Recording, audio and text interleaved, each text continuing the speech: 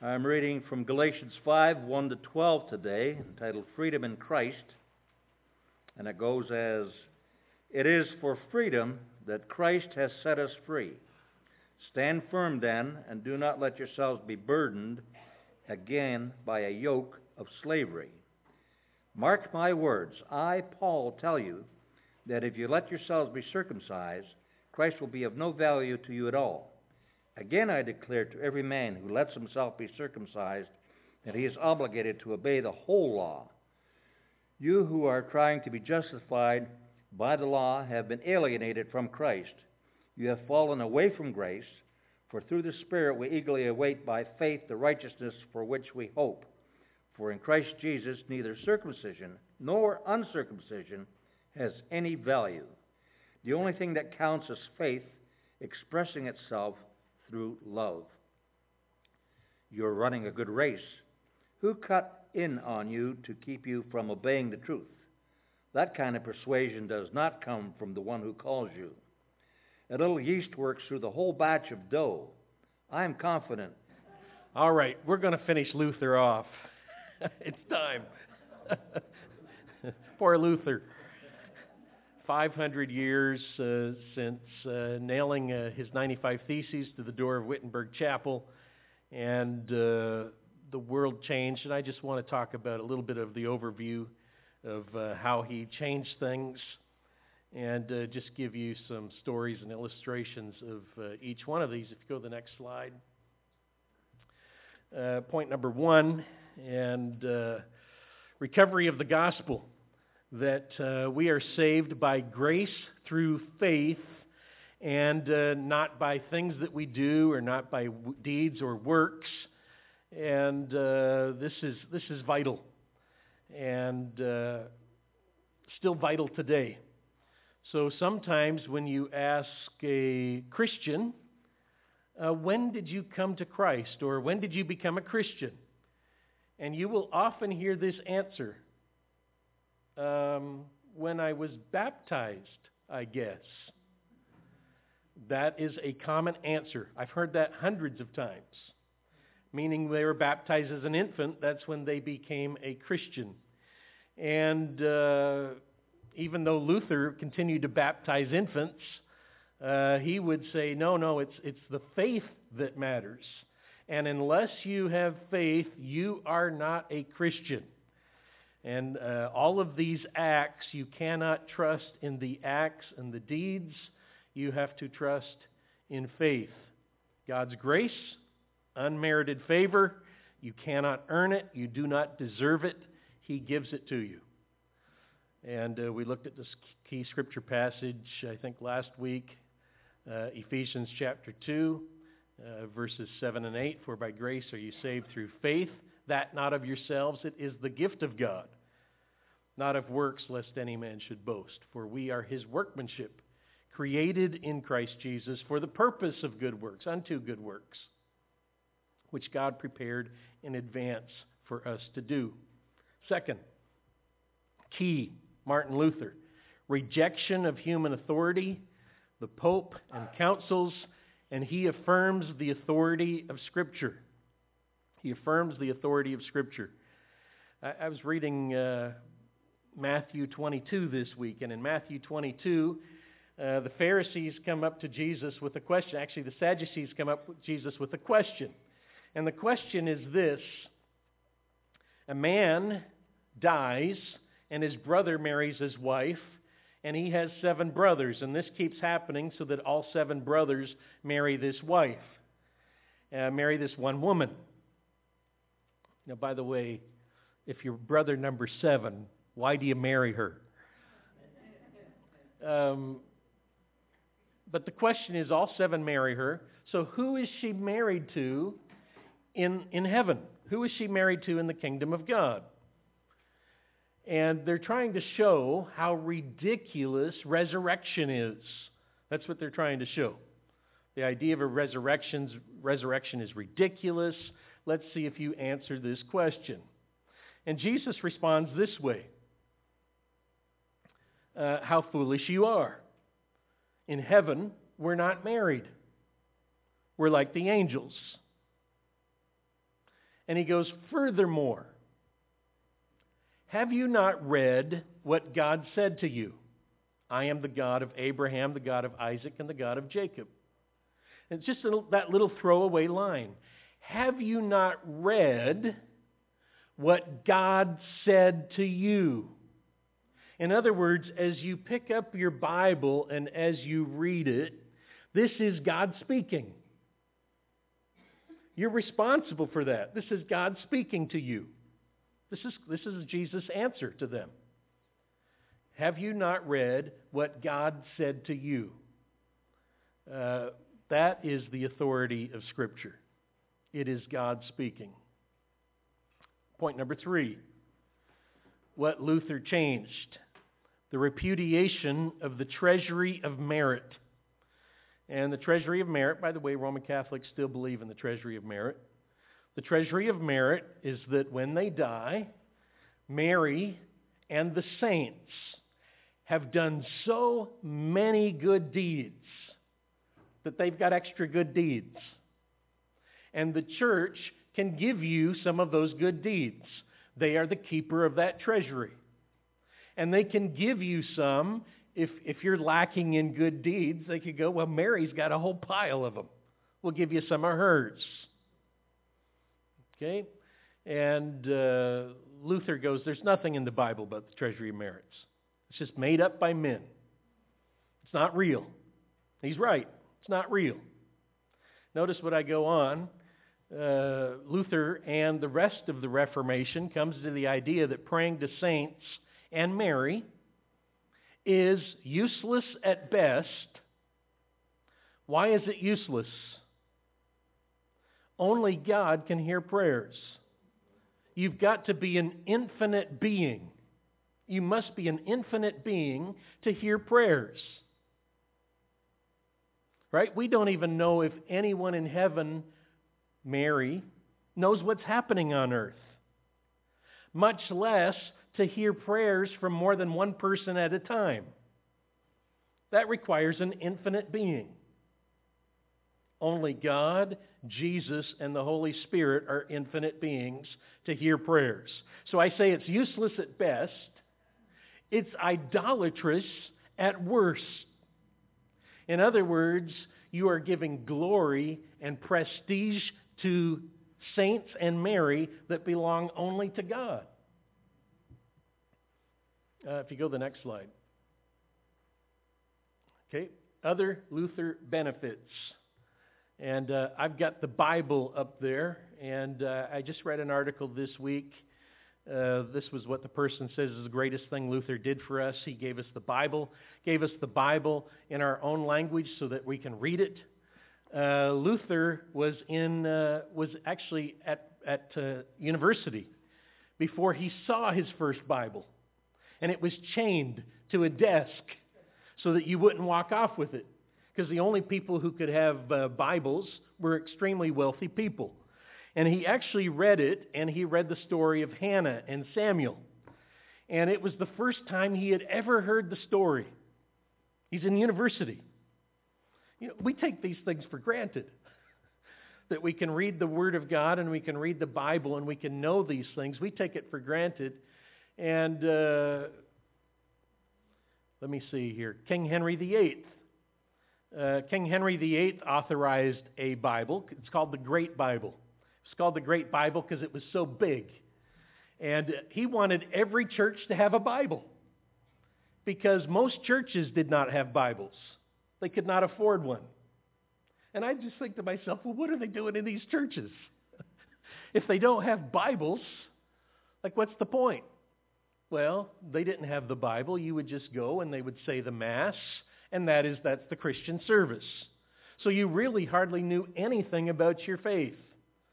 Henry VIII decided to come out with a Bible called the Great Bible, and he didn't want to use Tyndale's Bible because Tyndale translated some words funny.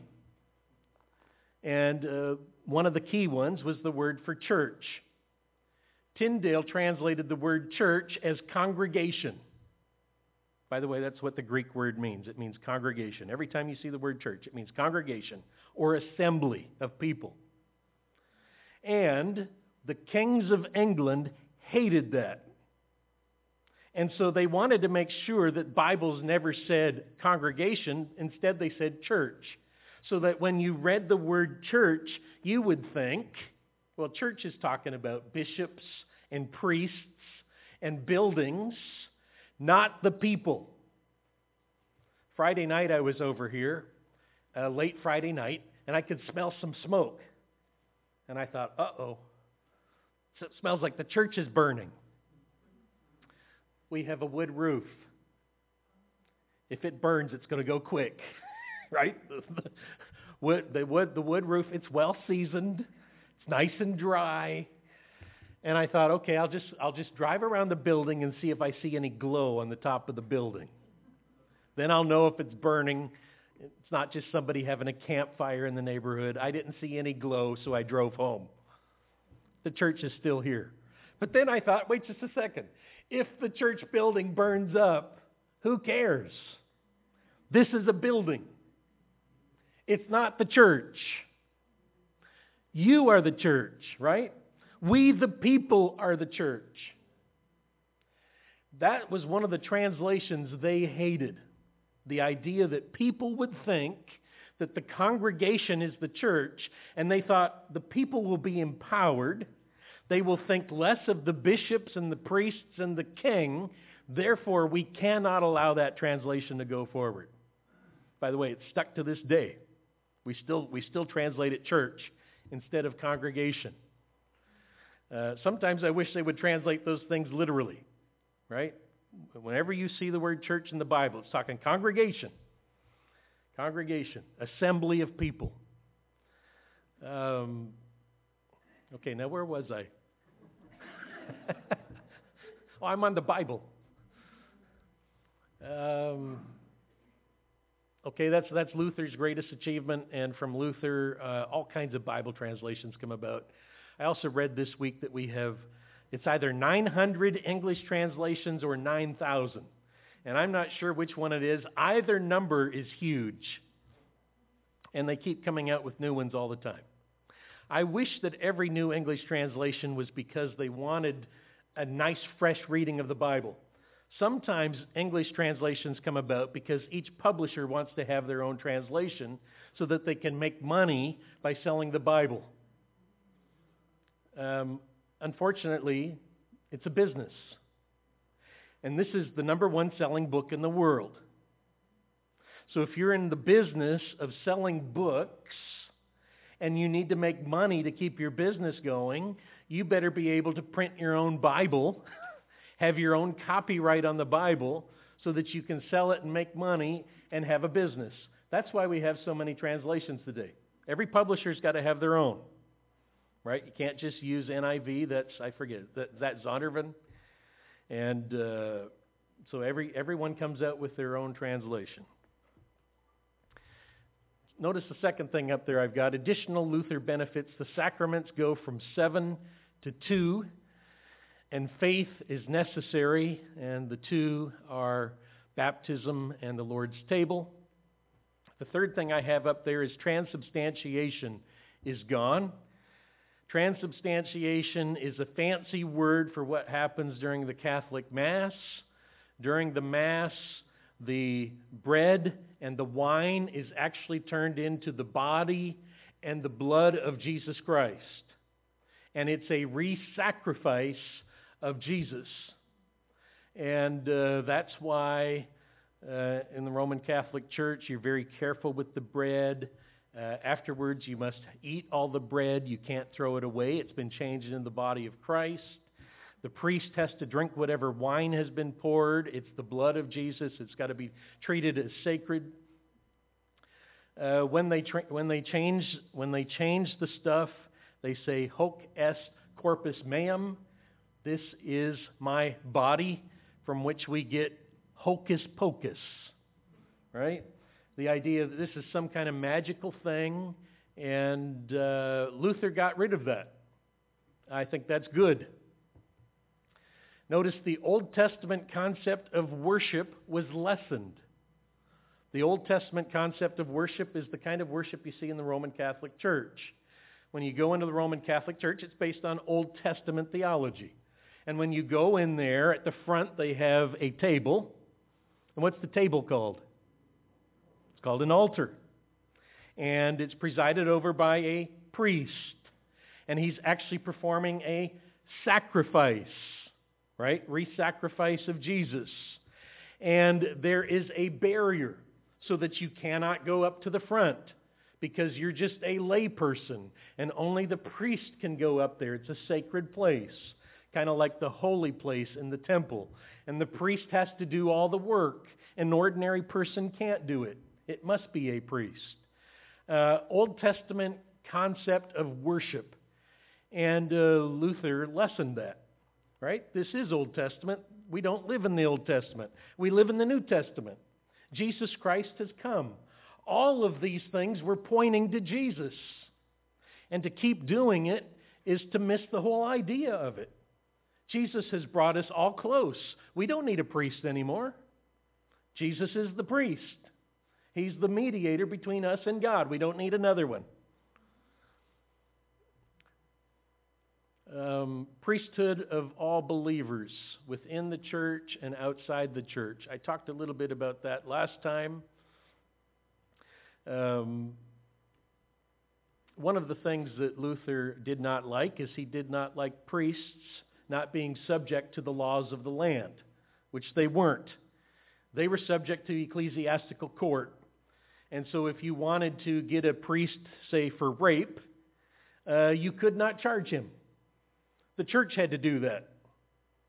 And sometimes the church wasn't that good at that kind of stuff.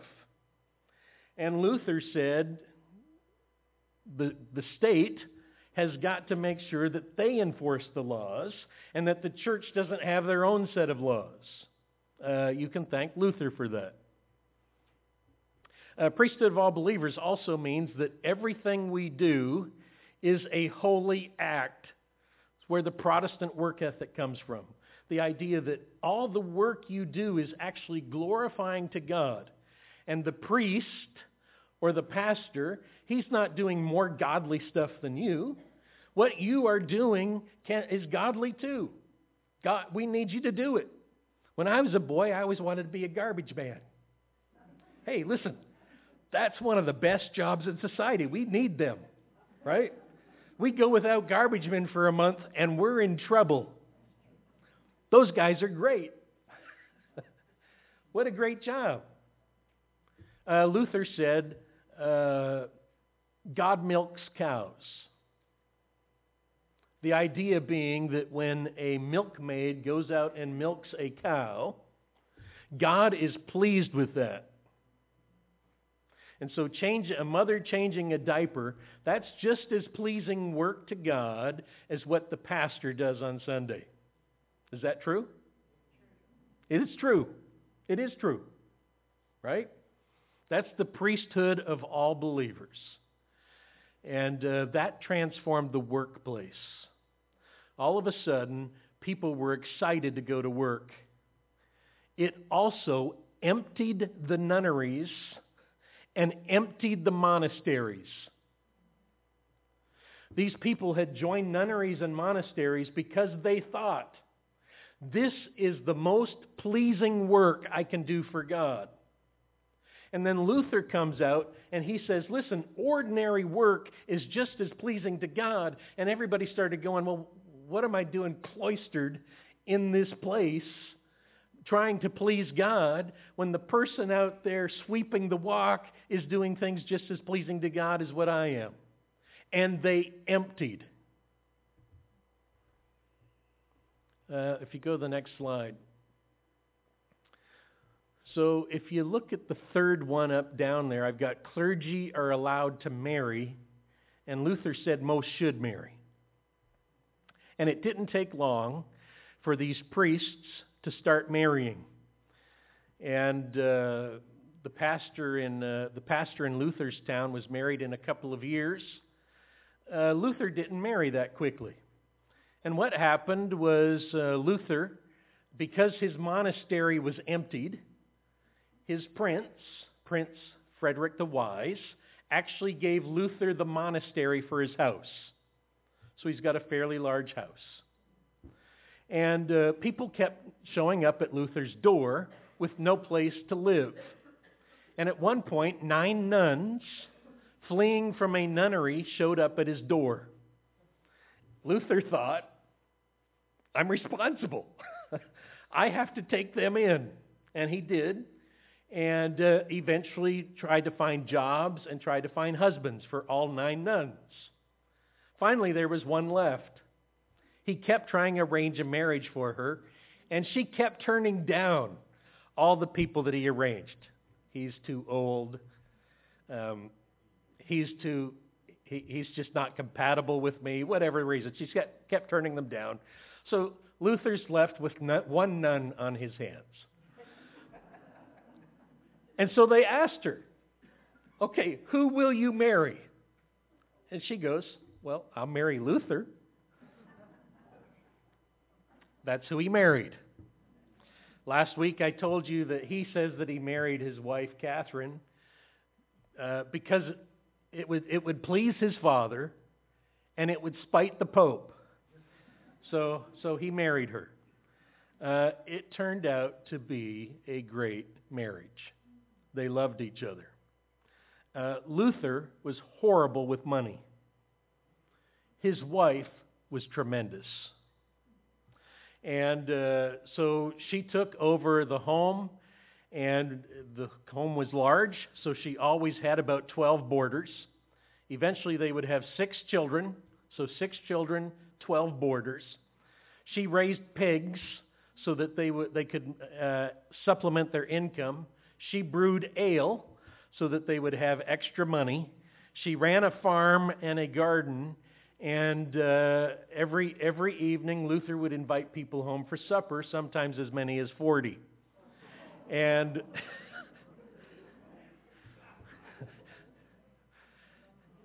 she handled it all well. Did a great job. Great lady. Goes down as one of the great marriages in the history of Christianity. And just wonderfully compatible. Luther was actually very affectionate toward her and would write letters to her. We have those letters today. That's a wonderful change that Luther brought in, that priests were allowed to marry, and that was very helpful to the church. Notice at the top there, another change that Luther brought in was a change of music. The Catholic Church had music before, but it was a different kind of music. It was more arranged. It was difficult to sing to. Luther brought more congregational type hymns.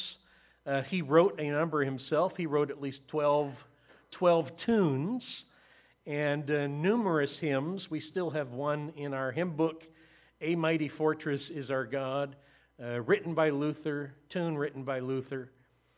And that was transformative in the church. The first hymn that he wrote was about 2 martyrs. And I said 2 martyrs in Netherlands. They could have been, I don't know if the 2 martyrs were actually in Holland or Belgium. I think that country was united at the time. And I can't remember where those 2 were martyred, but he wrote a hymn to commemorate them being martyred. Point number 4. What Luther brought. You notice I wrote mayhem, liberty. As this permeated out through Europe and people were reading Luther, the wave of freedom that swept across the continent was unbelievable, which led to mayhem. By the way, we still live with mayhem today. It's wonderful mayhem, I think. But not everybody thinks that way. The idea that there can be so many different interpretations in the way you live your life based on the Scripture. Some of the mayhem was the peasant revolt. As they were reading their Bible, they were going, well, that king doesn't seem to be like he's doing what's right. I'm just going to rebel against him. The peasant revolt was crushed. Fighting between Protestants and Catholics. Church mayhem. So, for instance, Luther's pastor was a man by the name of Karlstadt. Very quickly, he was the first one to bring this new communion service into Wittenberg, where people could drink the cup. They were never allowed to drink it before that. He did the first communion in German. But he also started to read his Bible, and he goes, well, it looks to me like we shouldn't be baptizing infants. I don't find that in the Bible. Well, this was a huge problem. And so Luther was actually quite hard on Anabaptists. So was the Reformed Church of Switzerland. They would take them and they go, well, you want to be an Anabaptist, baptized again?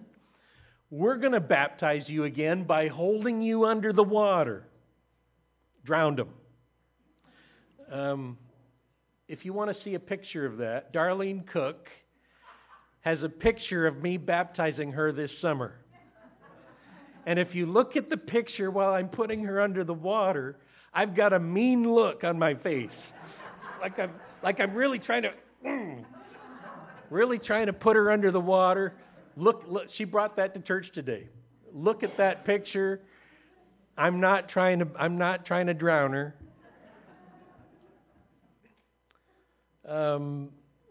The passage in your bulletin today, and the scripture for today, is based on mayhem or liberty.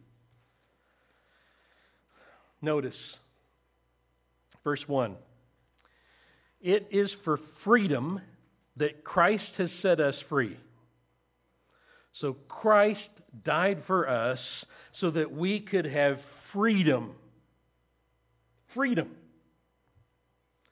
So what should you do? Stand firm in the freedom and do not let yourselves be burdened again by a yoke of slavery. If you go to the next slide, Lynn. Here's another passage that says the same thing. And I'll illustrate it from this passage. Colossians 2. Notice, do not let anyone judge you by what you eat or drink, or with regard to a religious festival, a new moon celebration, or a Sabbath day. Now, I suggest to you, this is a command, right? Does everybody see that? That's a command, right? Do not let anyone judge you. You're commanded. So the way you worship on Saturday or Sunday, however you're going to practice your Saturday or Sunday, don't let anybody judge you by what you do. They never had me memorize this when I was a boy. Right? Because they gave us all kinds of rules for what to do on the Sabbath day or what you couldn't do on the Sunday. Terrible. They violate a clear command of Scripture because we actually used all those rules to judge people. And he specifically tells you, don't let anyone judge you. But sometimes we're so afraid of men or people, we're so afraid of people and their opinions that we just fall in line. When he says it's for freedom that Christ has set you free, and now you're letting people put straitjackets on you. Don't let anyone judge you by what you eat or drink or how you celebrate Christmas. You can do it any way you want. How you celebrate on Easter and what you do or don't do on the Sabbath. You're free. Now I got a big beef about it, right? Because I've always thought we are so selective by the scriptures that we take and apply. And this is like one of those, I never even heard a sermon on it. I go, why didn't I hear sermons on this when I was a kid? Probably because I would have been quoting it to my parents. By the way, it doesn't apply to parents. You have to be obedient to parents.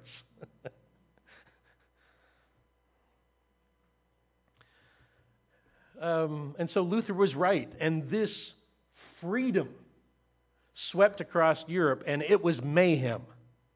Give you an illustration. Switzerland.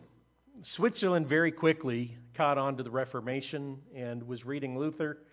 And very quickly, the Swiss became reformed. And Zwingli was one of the key pastors. I think he was in Geneva? Hang on, it's in my notes. It's in Zurich. Who said that? Thank you, Sam. Let me check my notes to make sure Sam's right. I don't even see it in my notes. I think Sam's right, though. 1522. Year 1522, just a few years after Luther nails the theses on the wall. 1522, Zwingli is at the printer, and they're printing one of his sermons. And for some reason, it takes a long time to get it printed. And so the printer is there, and he's got helpers there, and Zwingli is there, and it's during Lent. During Lent, you have to give stuff up. Actually, in Switzerland at that time, during Lent, you were not allowed to eat any meat for the whole Lent season. So Zwingli is there with the printer. They're so excited. They get it done in the middle of the night. They're so excited, they're exhausted, that the printer decides he's going to cook a meal for everybody. He cooks up some sausages. They eat the sausages. The next day, people find out they ate sausages. The printer's arrested because it's a crime. You have eaten meat during Lent. It's a crime to eat meat during Lent. So Zwingli, now he's got to preach another sermon. And this time the sermon is regarding the choice and freedom of foods. And he says, listen, Christ died so that we could be free, so that during the time of Lent, we could give up what food we want, when we want, or eat what we want. That's part of freedom. This idea that someone's always telling you this is what you've got to do, it's wrong. In Christ we have freedom. Now, by the way, the fact that the state was enforcing the rules of the church, that was a whole other problem.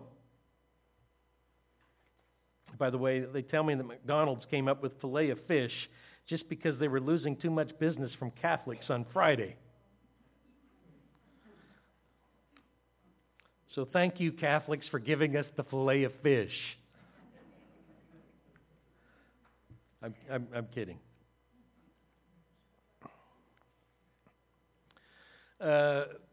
This freedom is troubling, and it's mayhem.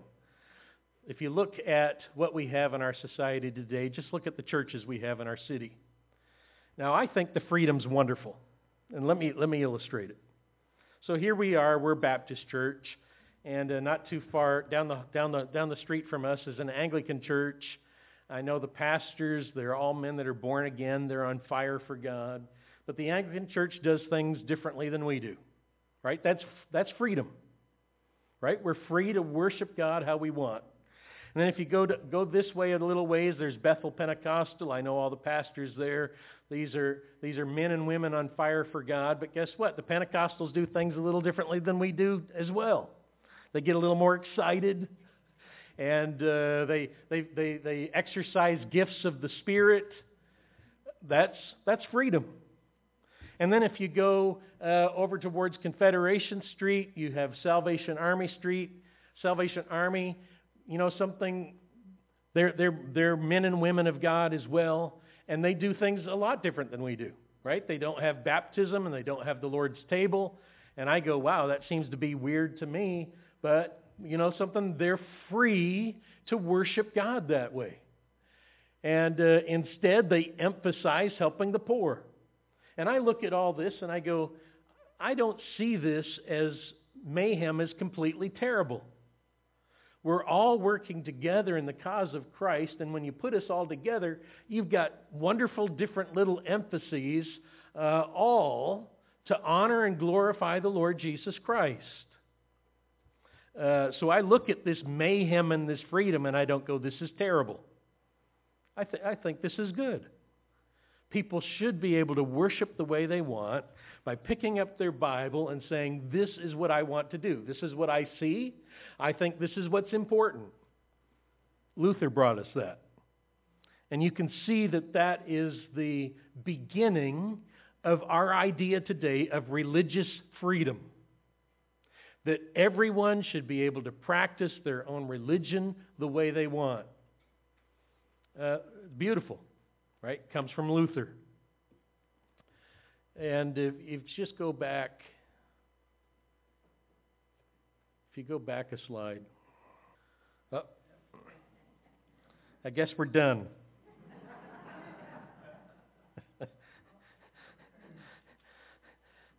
As John was reading from Galatians, I just wanted to finish with this. And this is not in your bulletin. I apologize. John ended with this. As for those agitators, I wish they would go the whole way and emasculate themselves. Here's what's not in your bulletin. You, my brothers, were called to be free. But do not use your freedom to indulge the sinful nature. Rather, serve one another in love. The entire law is summed up in a single command: love your neighbor as yourself. That's our freedom. Our freedom should result in us loving each other. That's our command. That's what we should be practicing. And all of these other little rules and regulations, be very careful. Right? We're free. Let's love people. Let's close with a word of prayer.